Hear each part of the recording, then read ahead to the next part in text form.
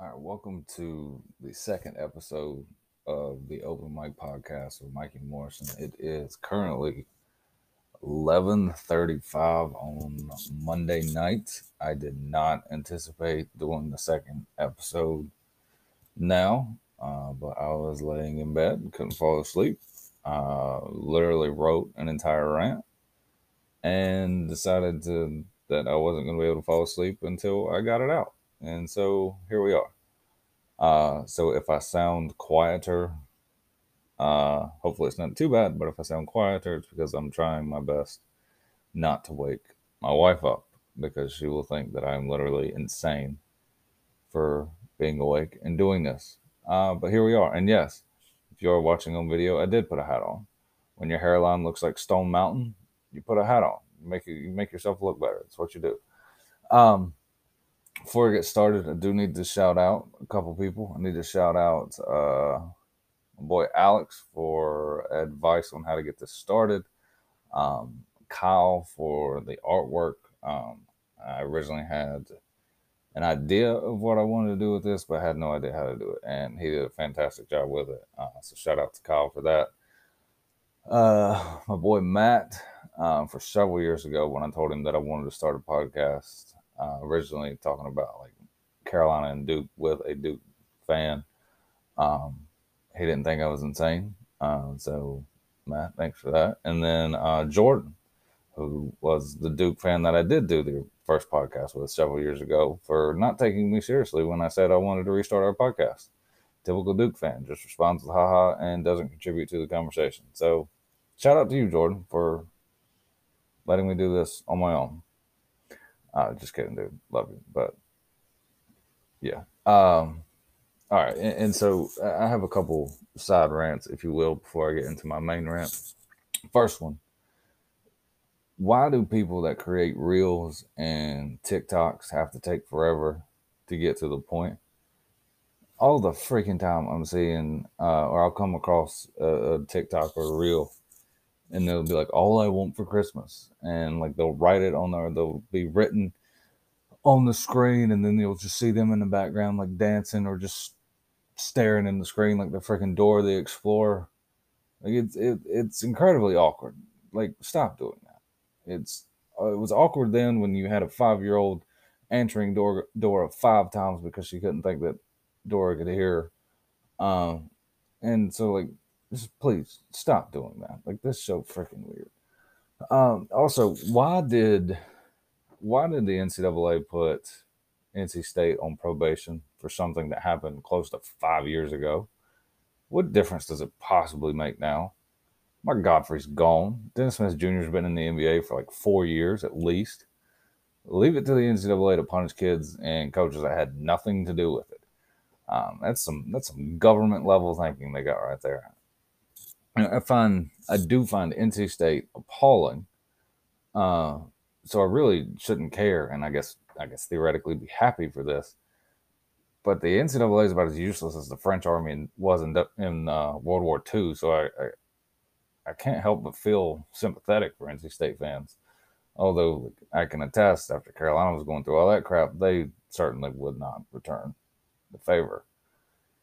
I also realized yesterday, as I was kind of listening to my episode again, I do not edit this. So, like, if I screw something up, I'm not going to notice it until I actually go back and listen to it again after it's already been on Spotify. So, yeah.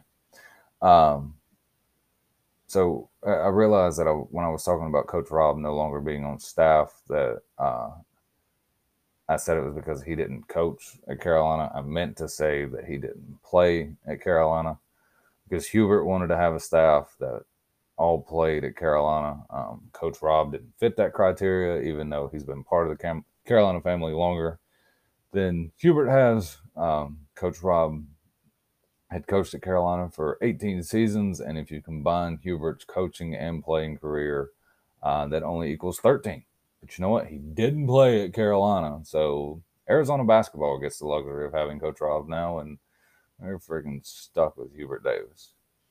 I also mentioned last episode I would have taken Mark Few, but I would have even taken Coach Rob for a few years if it meant we needed to wait to see how Wes Miller does at somewhere other than UNC Greensboro. Well, currently now Wes Miller is at Cincinnati.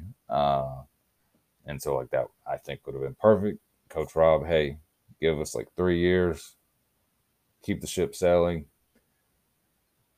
Probably want to retire after that anyway. We'll give Wes Miller a job. But no, we had to give it to a dude who sat under a Hall of Famer for 9 years and evidently didn't pay attention.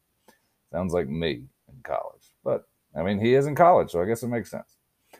Um, I hope I'm wrong about Hubert. I really do. I would love to go back at the end of the season or even a couple years from now and look at these and be like, dude, you're freaking stupid.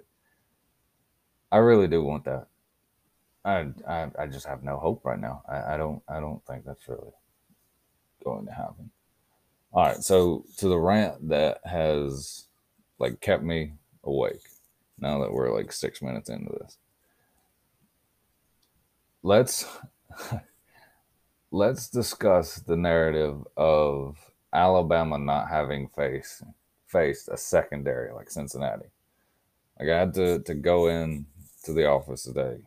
You know, I watch I watch sports for a living, and so like ESPN was on, and they were literally talking about um, the Cotton Bowl between Alabama and Cincinnati, and how Alabama hasn't seen a secondary like Cincinnati's. And, well, Alexa just thought that I was trying to talk to her, so sorry about that. But yeah, they said Alabama hasn't seen a secondary like Cincinnati's. It's the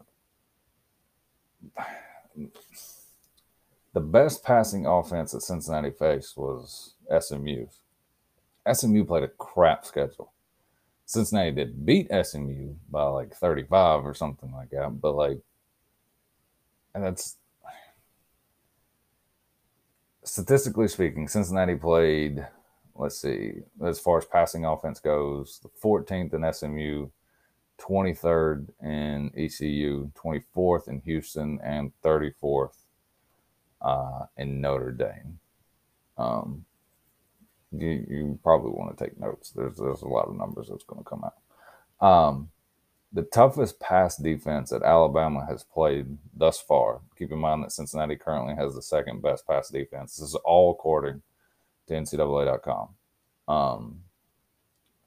So the toughest pass defense that Alabama has played was Georgia, who's third, Texas A&M at 19, Florida 34, Arkansas 43. So the average strength of schedule for those four teams that Alabama played is 38 and a half. The average strength of schedule of the top passing offenses that Cincinnati faced was an average of 72. And that's because Notre Dame's was a 28. The rest were actually lower than the average. The average was 72. The other three had a strength of schedule of 74, 79, and 107. Alabama's passing offense was 1,400 yards and 19 touchdowns better than Notre Dame's. We need to stop with this. The ESPN needs, everybody needs to stop with this narrative that Bama hasn't seen a passing defense like Cincinnati's. And we need to start saying, or they need to start saying, that Cincinnati hasn't seen a passing offense like Alabama's. The dude running the offense for Alabama right now literally won the Heisman Trophy like a week ago. And we're just going to pretend that didn't happen. We're just going to pretend that like Cincinnati's the best defense since football was ever created. Alabama is prone to giving up sacks. Like that offensive line is not a typical offensive line. It gets pushed around. And so like I wanted to see where, because like I guess you can include that in passing defense. Like sacks are part of passing defense. And so I looked up and saw that Cincinnati does have 37 sacks on the year. I can't remember like how high that is ranked, but I think it's at least on the first page, so it's at least somewhere in the top 50. But the offensive line ranks, and I used sacks allowed to figure this out. The offensive line ranks that SMU faced were, or excuse me, Cincinnati faced were SMU had 15, Then you had Miami of Ohio at 20, UCF at 46, Tulsa at 52, South Florida at 56, Temple at 81, Indiana at 81, Navy at 90, Tulane at 95, Notre Dame 100, Houston 111, and ECU 114. That is an average of 78. That means the average offensive line that Cincinnati faced was worse than was below average in NCAA. There's 138 teams, and they finished at 78. And so I decided what if we took the median, where that's probably a better representation of who they played because it gets rid of some of the outliers. Well, it actually got worse for Cincinnati. The median offensive line was 81. We talked about Bama's offensive line kind of being crap. They were tied for 105th in sacks given up. So in order from least given up to most given up, they were 105. But they did go up against, as far as, and again, these are sacks allowed rankings. Number 6, Ole Miss, or excuse me, team sacks rankings. Number 6, Ole Miss. Number 9, Texas A&M. Number 14, Georgia. Number 21, LSU. Number 28, Auburn. Number 28, Florida. Number 35, Miami. Number 40, Tennessee. 84, Southern Miss. 88, Arkansas. 111, New Mexico State. If you take the average of those, it's 42. If you take the median, which gets rid of New Mexico State and Southern Miss, it's 28. So again, Cincinnati, the average offensive line that Cincinnati went up against or the median offensive line that Cincinnati went up against was 81. The median offensive line that Bama went up against was 28. And ESPN is trying to tell us that Alabama hasn't seen a defense like Cincinnati. They're saying Cincinnati's even better than Georgia's. Are they hearing themselves? Are they seriously listening to what they're saying? And I know they've probably got to get paid, or they've got to create a story, they've got to create a narrative, they got to say this crap. But if I could do this, I literally just did this research, laying in bed with an iPhone. They get people that get paid to do it. What the heck have they been doing?